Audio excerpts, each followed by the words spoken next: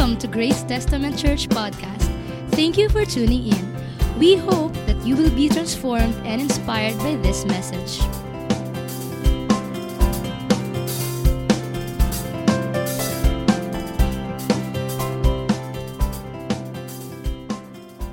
Ayan, isa pong magandang hapon sa lahat po ng lingkod ng Panginoon na tinipon niya sa lugar na ito. Pwede po bang isang malakas na palakpak para po sa kapurihan ng pangalan ng ating Diyos?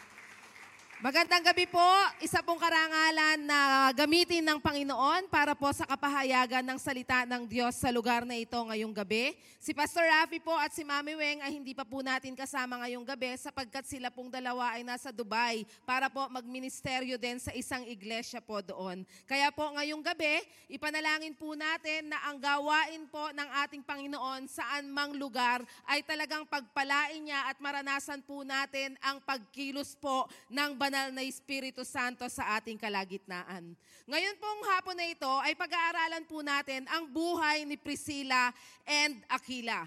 We are drawing inspiration from their example as Christians or as believers of our Lord Jesus Christ. Sino po ba itong si Priscilla and Aquila?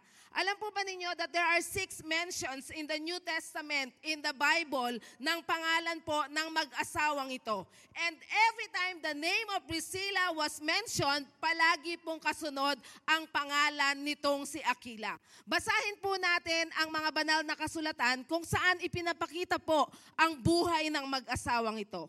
Sa Gawa chapter 18 verses 1 to 3, sinasabi po rito, pagkatapos umalis si Pablo sa Atenas at nagpunta sa Corinto, natagpuan niya roon si Aquila, isang Hudyong taga-Ponto, kararating pa lamang nila mula sa Italia kasama ang kanyang asawa na si Priscilla.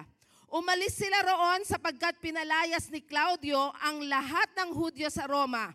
Nakipagkita sa kanila si Pablo at dahil sila'y manggagawa ng tolda tulad niya, siya ay nakatira sa kanila at siya'y nagtrabahong kasama nila.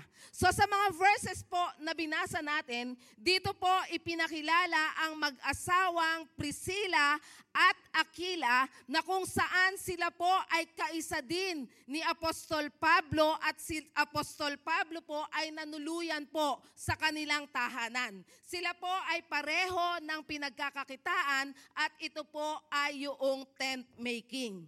Pagdating po sa verse 18, sinabi po rito, pagkatapos nito, matagal pang nanatili si Pablo sa Corinto at saka nagpaalam sa mga kapatid.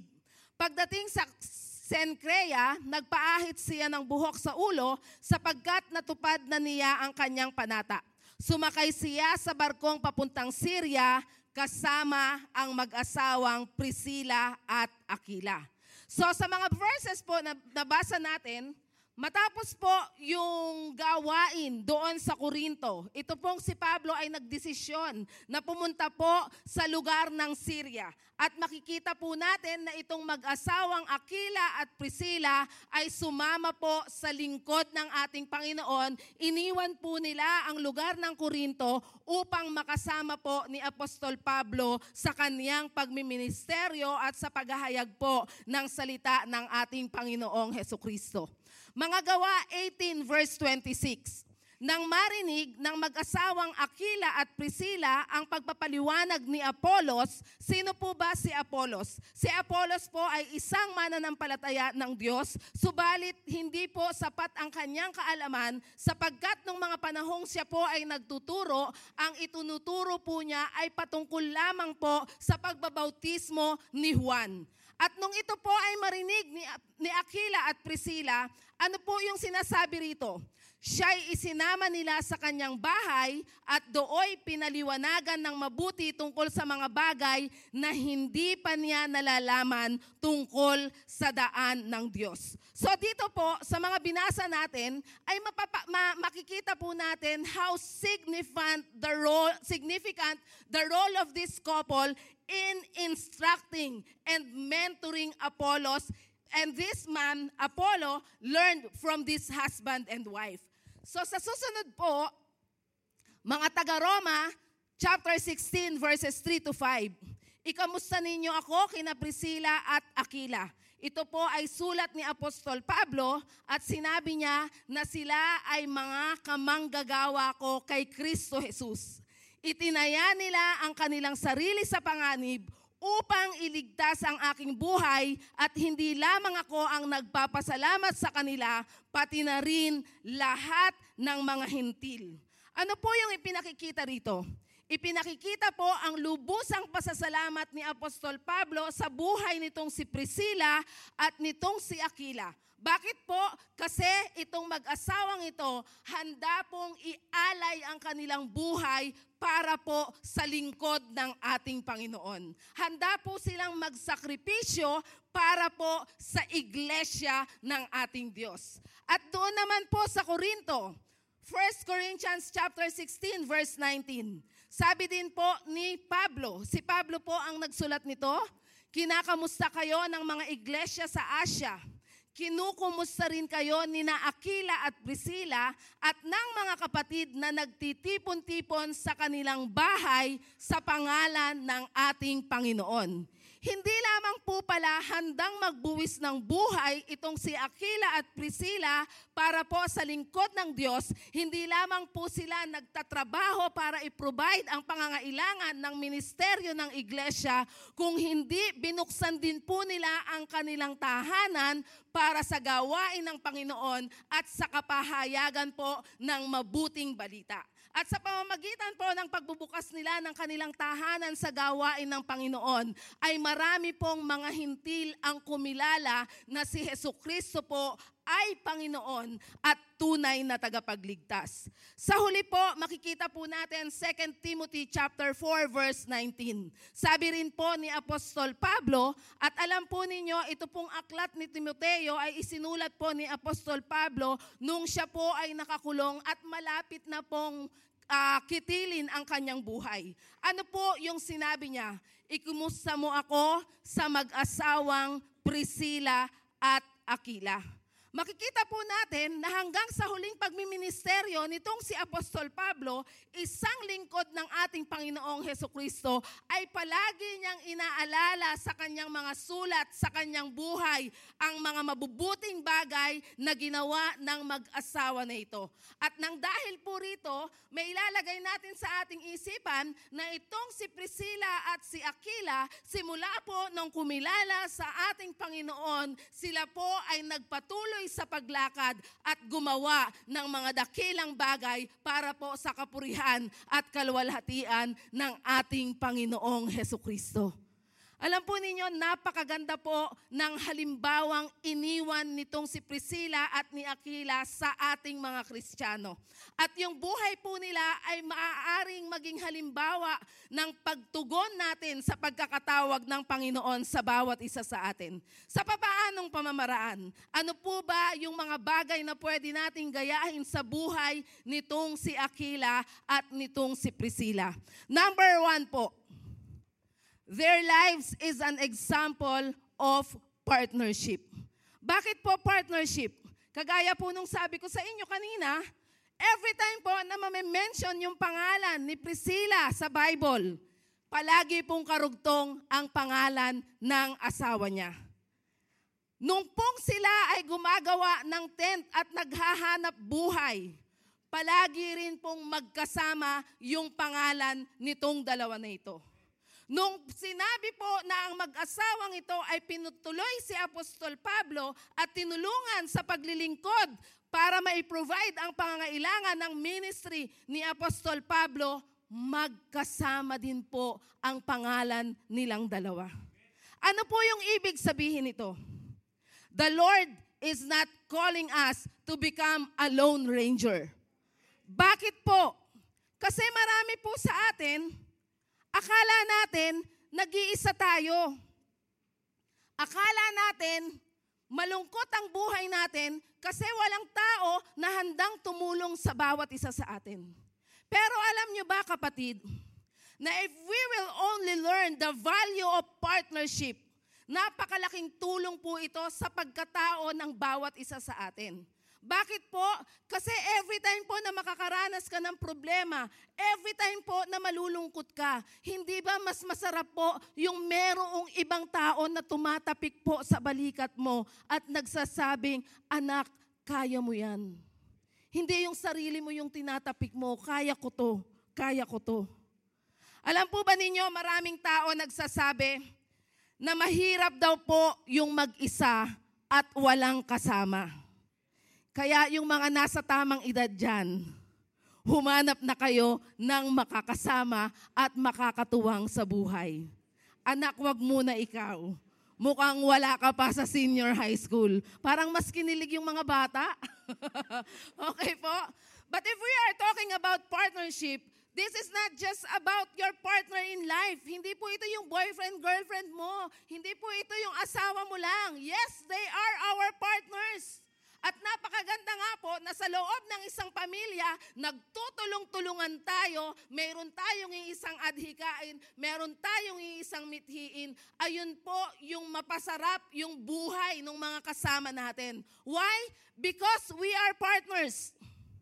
Yung pong mag-asawa, hindi po sila lang ang may trabaho para magkaroon ng kapayapaan at pagmamahalan sa loob ng tahanan. Ito po ay pakikipag-partner na gawain po ng mag-asawa sa kanilang mga anak. Pero kung minsan, yung mag-asawa pa lang, nakakalimutan na nila na yung asawa niya ay partner niya sa buhay. Bakit? Kasi pag nakikita niya, sasabihin niya, ang pinakamatinding sakit ng ulo ko ay walang iba kung hindi ang asawa ko. Ang pinakamalaking nagbibigay ng sama ng loob sa akin ay walang iba kung hindi ang asawa ko. Sino po yung mga ganon? Pag nakita mo yung asawa mo, ang sama ng loob mo. Mga kapatid, hindi mo kaaway yan. Ibinigay ng Panginoon sa iyo yan. Partner mo yan. Amen? At kung partner mo yan, dapat pinagkakatiwalaan mo yan. Dapat minamahal mo yan. Bakit? Kasi nga po, kung yung iba sinasabi, mahirap yung mag-isa at walang kasama. Pero alam po ninyo, mas mahirap yung may kasama ka, pero pakiramdam mo, mag-isa ka lang. O, malapit na po yung Valentine's Day, ha? Mga mister, mga misis, magparamdam po kayo. Iparamdam nyo yung presensya nyo na may kasamang nagmamahal si misis at si mister. Amen po ba? Bakit po? Kasi ang partnership po, parang kapiyan. Tanong nyo kung bakit. Kasi po, ang partnership, pag napabayaan, lumalamig yan. Kaya nga po, dapat na-appreciate natin yung mga kapartner natin sa buhay. Amen po ba? Yung mga anak, yung magulang nyo, partner nyo yan. Pinaglulutuan kayo ng nanay nyo. Pinaghahain pa kayo. Tapos kayo kakain na lang. Habang kumakain ka, nagmamadali ka kasi ang mahuling matapos kumain, maghuhugas ng plato. Huwag namang ganoon. Ipakita mo na ay partner tayo. Dahil ikaw na ang nagluto, ako na ang maghuhugas ng plato para makapagpahinga ka. Yun yung totoong partner. Amen po ba? Yung mga mag-asawa,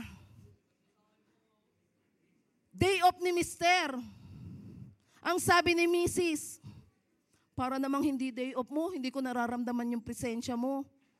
Wala ka nang ginawa kundi manood ng TV, manood ng basketball.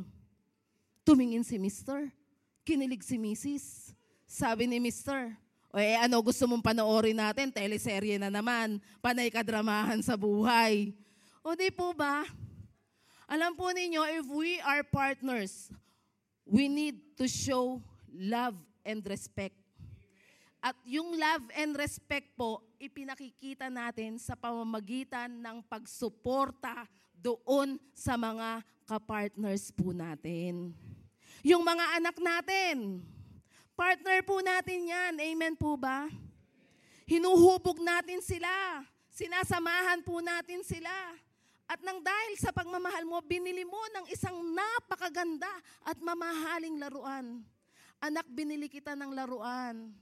Kasi mahal kita at gusto ko masaya ka sa piling ng pamilya mo. Tapos nilaro nung bata yung laruan. Huwag mong laruin yan, anak, mahal yan, baka masira. Hindi display lang yung laruan. Alam po ba ninyo that there is a purpose for everything? At tayo bilang magkakasama sa buhay, ang purpose po natin ay pag-aangin yung buhay ng mga kaibigan natin, ng asawa natin, ng anak natin, ng pamilya natin. Yung mga cell leader nyo, mahal nyo po ba yan? Bakit pag nakikita mo, tinataguan mo, naku, ayan na naman si kuya, mag-check ng devotion yan. Partner mo sa paglago yan eh. Kaya okay lang na checkin yung journal mo. Naku, ayan na naman po si ate. Sasabihin niya, punta tayo doon, punta tayo dyan, mag-one verse evangelism tayo. If you are partners, mauunawaan mo kung bakit kanya itinutulak sa mga bagay na yon. Bakit? Kasi yun yung magpapalago at magbibigay ng tunay na dahilan dyan sa buhay mo. Amen po ba? Alam po ba ninyo, pag may kasama ka, pagka may kapartner ka, kahit gaano kahirap ang buhay, nagiging madali. Kahit mayroong kalungkutan, sa buhay na nararanasan natin, dahil sa mga problema, meron pong tunay na kagalakan at mayroong tunay na kapayapaan. Bakit? Kasi alam mo, hindi ka nag-iisa.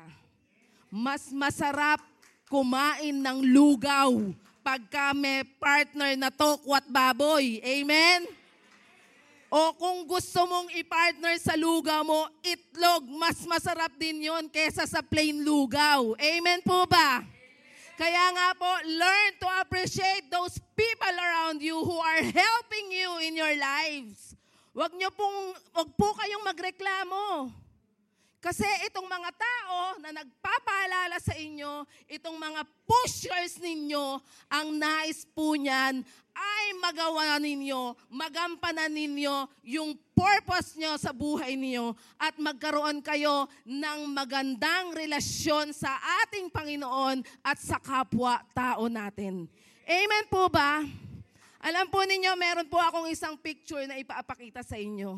Ayan. Kita niyo po ba? Ayan. Ito po ang core leaders ng Partners in Christ. Ano po ba yung Partners in Christ? Yung Partners in Christ po is ang couples fellowship po ng ating iglesia. So nagkakatipon-tipon po yung mga mag-aasawa buwan-buwan. At ano po yung ginagawa natin dito? Ang ginagawa po natin ay nagkakaroon tayo ng fellowship, nagpapalakasan sa salita ng Panginoon at nang sa gayon magampanan po natin yung obligasyon natin sa partner natin, sa asawa natin at magampanan din po natin yung role natin bilang mga magulang po sa ating mga anak. In short po, ang goal po nito ay magkaroon tayo ng maayos na pamilya na merong pagkilala at pagmamahal sa ating Panginoong Hesukristo. Pero alam po ba ninyo, hindi po madali na mag-lead ng mga adult gatherings. Bakit po? Pag in-invite mo si Mister, uy, attend kayo couples fellowship, masaya doon, nagpapakain tayo, may mga palaro, may mga papremyo, ay may trabaho ko. Pag kinausap mo si nanay, huy, attend kayo kasi maganda doon, mapapagpala tayo at makakapakinig tayo ng salita ng Panginoon. Ay, ang daming labahin sa bahay eh. Alam po ninyo, napakaraming dahilan. And aside from that, meron din pong gastusin. Merong gugugulin.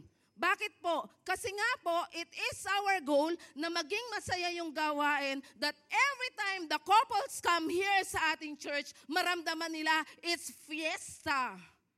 Na maiibsan yung kanilang responsibilidad. Maiibsan po yung mabigat na dalahin nila bilang mga magulang ng kanilang pamilya. So nagpapakain po tayo, nagpapapremyo. Alam po ninyo, kulang po yung budget natin. Pero nagugulat po ako. Ito pong mga nasa picture natin, mga mag-aasawa po yan na nag-commit po sa gawain ng Panginoon at nakipag-partner in spreading the gospel sa pamamagitan po ng gawain natin. Magugulat ka po, yung iba, wala naman po talagang regular na pinagkikitaan. Karamihan po sa amin, mga freelancer lang, pag may kliyente, praise the Lord, pagka wala, tiis. Pero after ng gathering, magugulat ka, may magpapakain ng lechon belly. Magugulat ka po, merong mga bagong mag-asawa, kakapanganak lang, baby pa yung inaalagaan niya, tapos maliit pa yung anak niya, takbo ng takbo.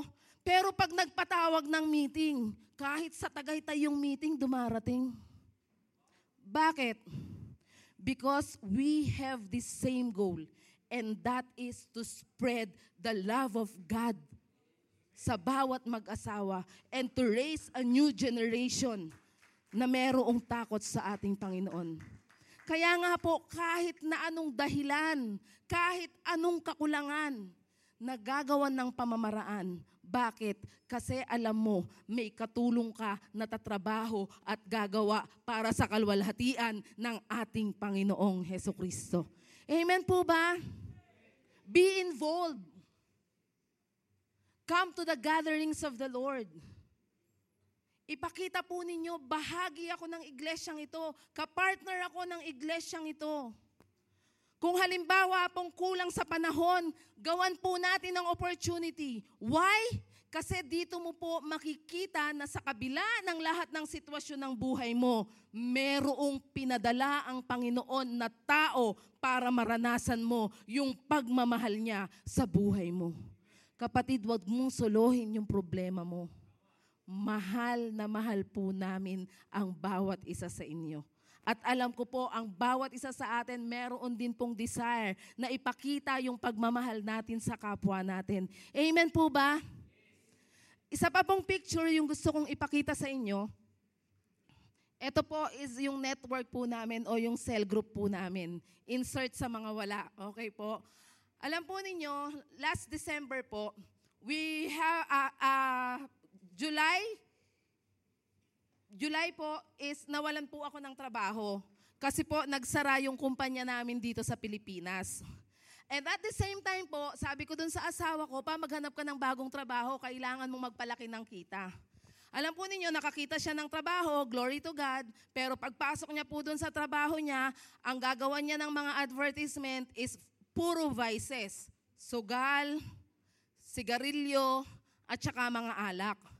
So sabi niya, Ma, yung conviction ko is mag-resign ako.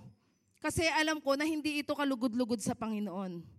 So sabi ko, sige pa, resign. Ngayon pa ba tayo matatakot? Pero natatakot po talaga ako noon. Pero alam po ninyo, napakagaling ng ating Panginoon. Why? Because if you partner with Him, panigurado po, hindi kanya iiwan at hindi kanya pababayaan.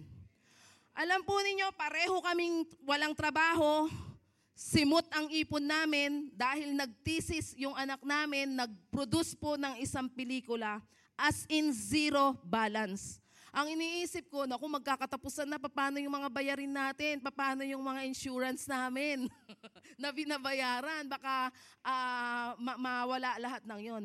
Pero alam po ninyo, sa pamamagitan po ng pag-freelance niya, yung kinikita naming dalawa noong nagtatrabaho pa kami, kaya niyang kitain sa isang buwan.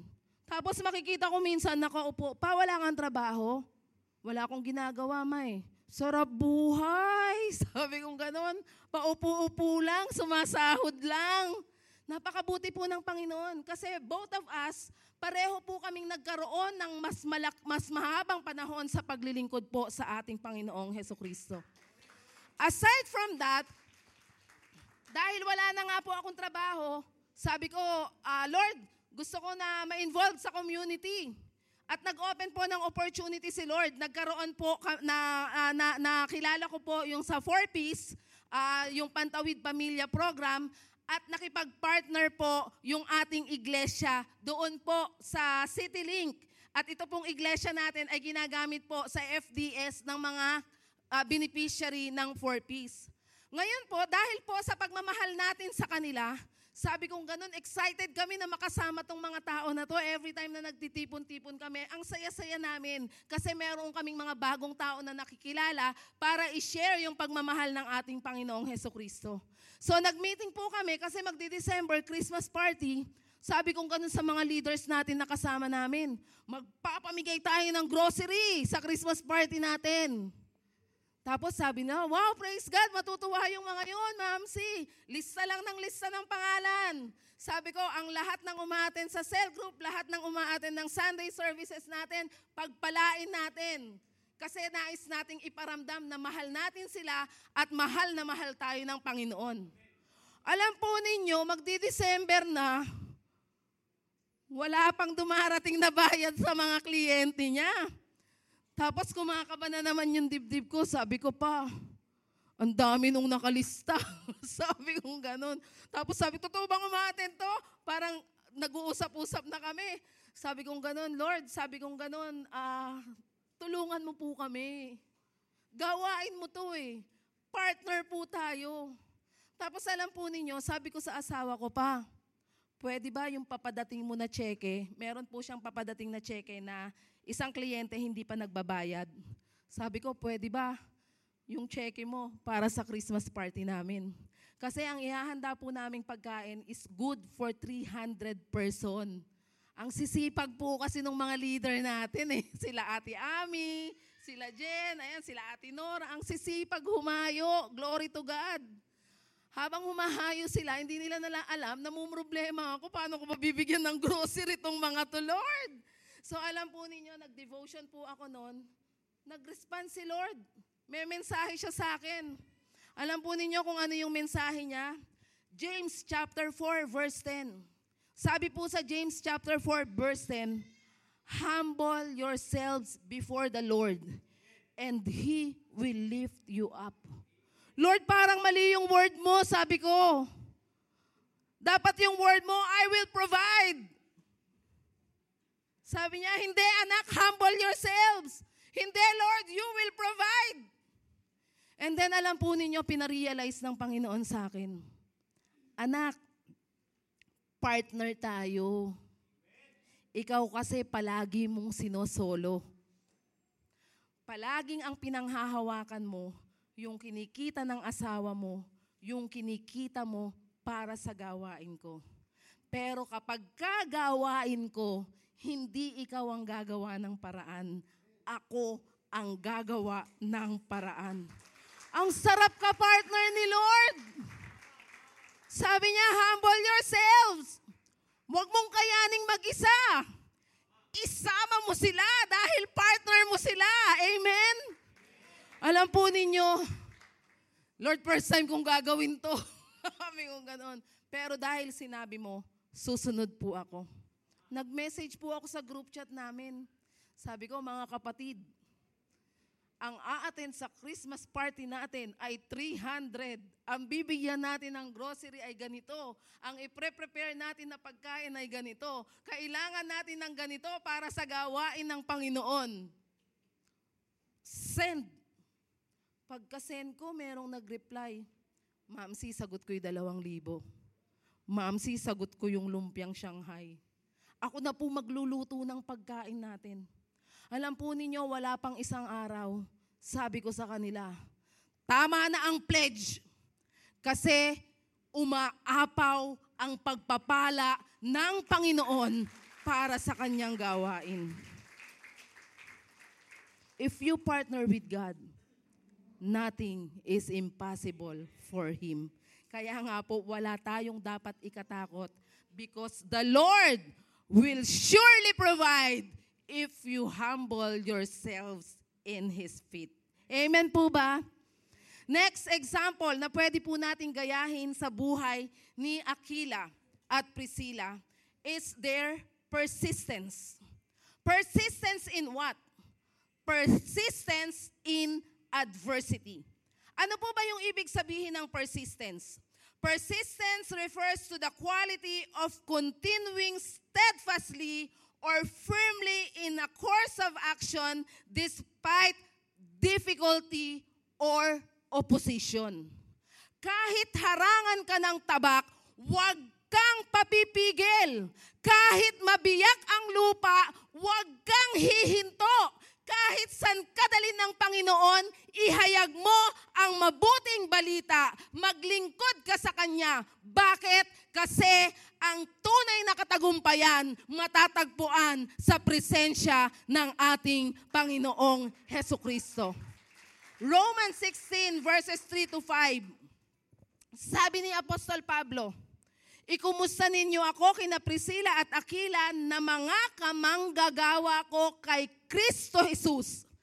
Itinaya nila ang kanilang sarili sa panganib upang iligtas ang aking buhay. At hindi lamang ako ang nagpapasalamat sa kanila, pati na rin lahat ng iglesia ng mga hintil. Nakita niyo po itong si Priscilla at Aquila? Handa nilang ibigay ang kanilang buhay para sa kaligtasan ng lingkod ng ating Panginoong Hesukristo. Kanina po, binasa natin na itong si Priscilla at Aquila is from Italy. Sila po ay sa Italia. Pero during that time, naglabas ng isang batas na ang lahat ng mga Hudyo na nandoon ay hindi na pwedeng manatili doon. Bagkus kinakailangan nilang mangibang bayan. Bakit? Kasi pag nanatili sila doon, merong panganib sa kanilang buhay. Anong ginawa nitong si Aquila at Priscilla? Nag-emote ba sila? Ay, pinapalayas na tayo dito. Wala na tayong magandang kinabukasan. Hindi po. Umalis sila doon dahil may panganib sa kanilang buhay. Pumunta sila doon sa Korinto at doon sa Korinto, ipinagpatuloy nila kung anong buhay ang meron sila. Minsan tayo makaranas lang ng pagsubok Suko na tayo agad. Minsan, iwan lang tayo ng mahal natin sa buhay. Alam po ninyo, yung mawalan ka ng isang minamahal sa buhay ay pinakamasakit po yan sa buhay ng isang nawalan. Pero alam po ninyo, ang mas masakit kapag ka iniwan ka ng mahal mo sa buhay at ikaw mismo ayaw mo nang mabuhay, wala ka na pong pag-asa. Minsan nadadapa po tayo, nadapa ka na nga, ayaw mo pang bumangon. Umaatras ka pa ng umaatras at lumalayo ka pa sa Panginoon. Lord, ang hirap maglingkod sa'yo. Ang dami kong isinasakripisyo. Pero mga kapatid, tingnan nyo si Aquila at si Priscilla. Nandun sila sa Italia, pinadala sila sa Korinto. Go, tuloy ang buhay. Dumating si Apostol Pablo, pinaglingkuran nila dahil ito ay lingkod ng Diyos. Umalis si Apostol Pablo sa Korinto, sumama pa rin sila sa Syria. Bakit? Kasi hindi mahalaga kung ano ang sitwasyon mo ngayon. Ang pinakamahalaga sa lahat ay makatupad ka sa pagkakatawag sa iyo ng ating Panginoon. Kahit mahirap, kahit may kokontra, kahit may kumontra. Susuka tayo, pero hindi tayo susuko. Amen? Be persistent like Aquila and like Priscilla. Next thing po, passion. Passion for what? Passion for the gospel. Passion for the truth. Pag sinabi mo pong passion, this is something that you do that nobody asks you to do. Bakit? Kasi gusto mong gawin yun. Hindi ka kailangang ipagtulakan, hindi ka kailangang pilitin. Bakit? Gagawin mo kasi gustong-gusto mong gawin yung mga bagay na yon. Sa buhay po nitong si Aquila at nitong si Priscilla, sa Acts chapter 18 verses 24 to 26, ano po yung sabi rito? Dumating sa Efeso ang isang Hudyong nagngangalang Apolos, siya'y taga-Alejandria, mahusay magtalumpati at maraming alam sa banal na kasulatan. Naturuan siya tungkol sa daan ng Panginoon at masigasig na nangangaral at nagtuturo ng wasto tungkol kay Jesus. Ngunit bautismo ni Juan lamang ang kanyang nalalaman. Verse 26, siya'y buong tapang na nagsasalita sa sinagoga ng mga Hudyo nang marinig ng mag-asawang Aquila at Priscilla ang pagpapaliwanag ni Apolos, sila'y isinama nila sa kanilang bahay at dooy pinaliwanagan ng mabuti tungkol sa mga bagay na hindi pa niya nalalaman tungkol sa daan ng ating Diyos. Alam po ninyo, Aquila and Priscilla is very passionate to share the Word of God. They are very passionate to train those people who wants to know who Jesus is. Kaya nga po ako, sobrang bilib po ako doon sa mga life soul teachers natin, school of leaders teacher natin. Alam po ninyo, itong mga manggagawa ng Diyos na to, ng ating iglesia, hindi po sila tumatanggap ng kahit na anong sahod. It is volunteerism. Pero kung makikita po ninyo, 12:30, nandito na yan. Gagabayan kayo, magtuturo po sa inyo. Karamihan po sa kanila, nag-aaral, nagtatrabaho, but they have time for this. Why? Because they believe that discipleship is very important. Why? Because this is the foundation of our faith in Jesus Christ. Kapag ka hindi mo alam, hindi mo maia-apply sa buhay mo. Minsan nga yung mga teachers po natin, absent ka ngayon. O sige, magme-makeup class tayo. Kasi hindi mo pwedeng ma-miss itong aralin na ito. Kasi ito yung magpapatatag sa iyo sa pananampalataya. Kasi ito yung huhubog sa iyo sa pananampalataya. Ito yung magiging daan para sa darating na panahon, you will rise up and your life will be an example of will be a testimony of our faith in our Lord Jesus Christ. Kaya nga mga kapatid, can you still say that training is our happy hour? Dapat po every time na may training, excited ka. Pupunta ka. Have passion for discipleship. Whatever you learn, you share it to others. Why? Kasi ito rin yung magiging daan para makilala nila yung Diyos na nagbibigay ng buhay. Alam po ninyo, there is a Bible verse sa Judges chapter 2, verse 10 to 11. Sabi po rito, when all that generation had been gathered to their fathers, another generation arose after them who did not know the Lord, nor the work which He had done for Israel. Meron daw pong isang henerasyon na kung saan hindi po nila nakilala ang tunay na Diyos at hindi nila nalaman ang himala na ginawa ng Diyos sa buhay ng mga Israelita. And because of that, what is the result? Makikita po natin sa verse 11. Then the children of Israel did evil in the sight of the Lord and served the Baals. Naglingkod po sila sa mga Diyos-Diyosan. Namuhay po sila sa kasamaan at sa kasalanan. Bakit? Kasi hindi po nila narinig o nakilala ang ating Panginoong Diyos na may gawa ng langit at lupa. If you accepted Jesus Christ as your Lord and Savior, be like Aquila and Priscilla, that you have the passion to disciple the next generation, na yung buhay mo ipagagamit mo para ipagsigawan ang kabutihan at kadakilaan ng ating Panginoong Hesukristo. Why? Because if they will not learn, if they will not know the truth, at hindi nila makikilala ang ating Panginoon, mamumuhay po sila sa kasamaan at mararanasan nila ang parusa ng kasalanan. Amen po ba? Dapat ang tinitibok ng puso natin ay ihayag ang kabutihan ng ating Panginoong Hesukristo. The last thing that we need to copy from the life of Aquila and Priscilla is their proclamation. Ano po ba ang isinisigaw ng buhay nitong si Aquila at nitong si Priscilla? Alam po ninyo,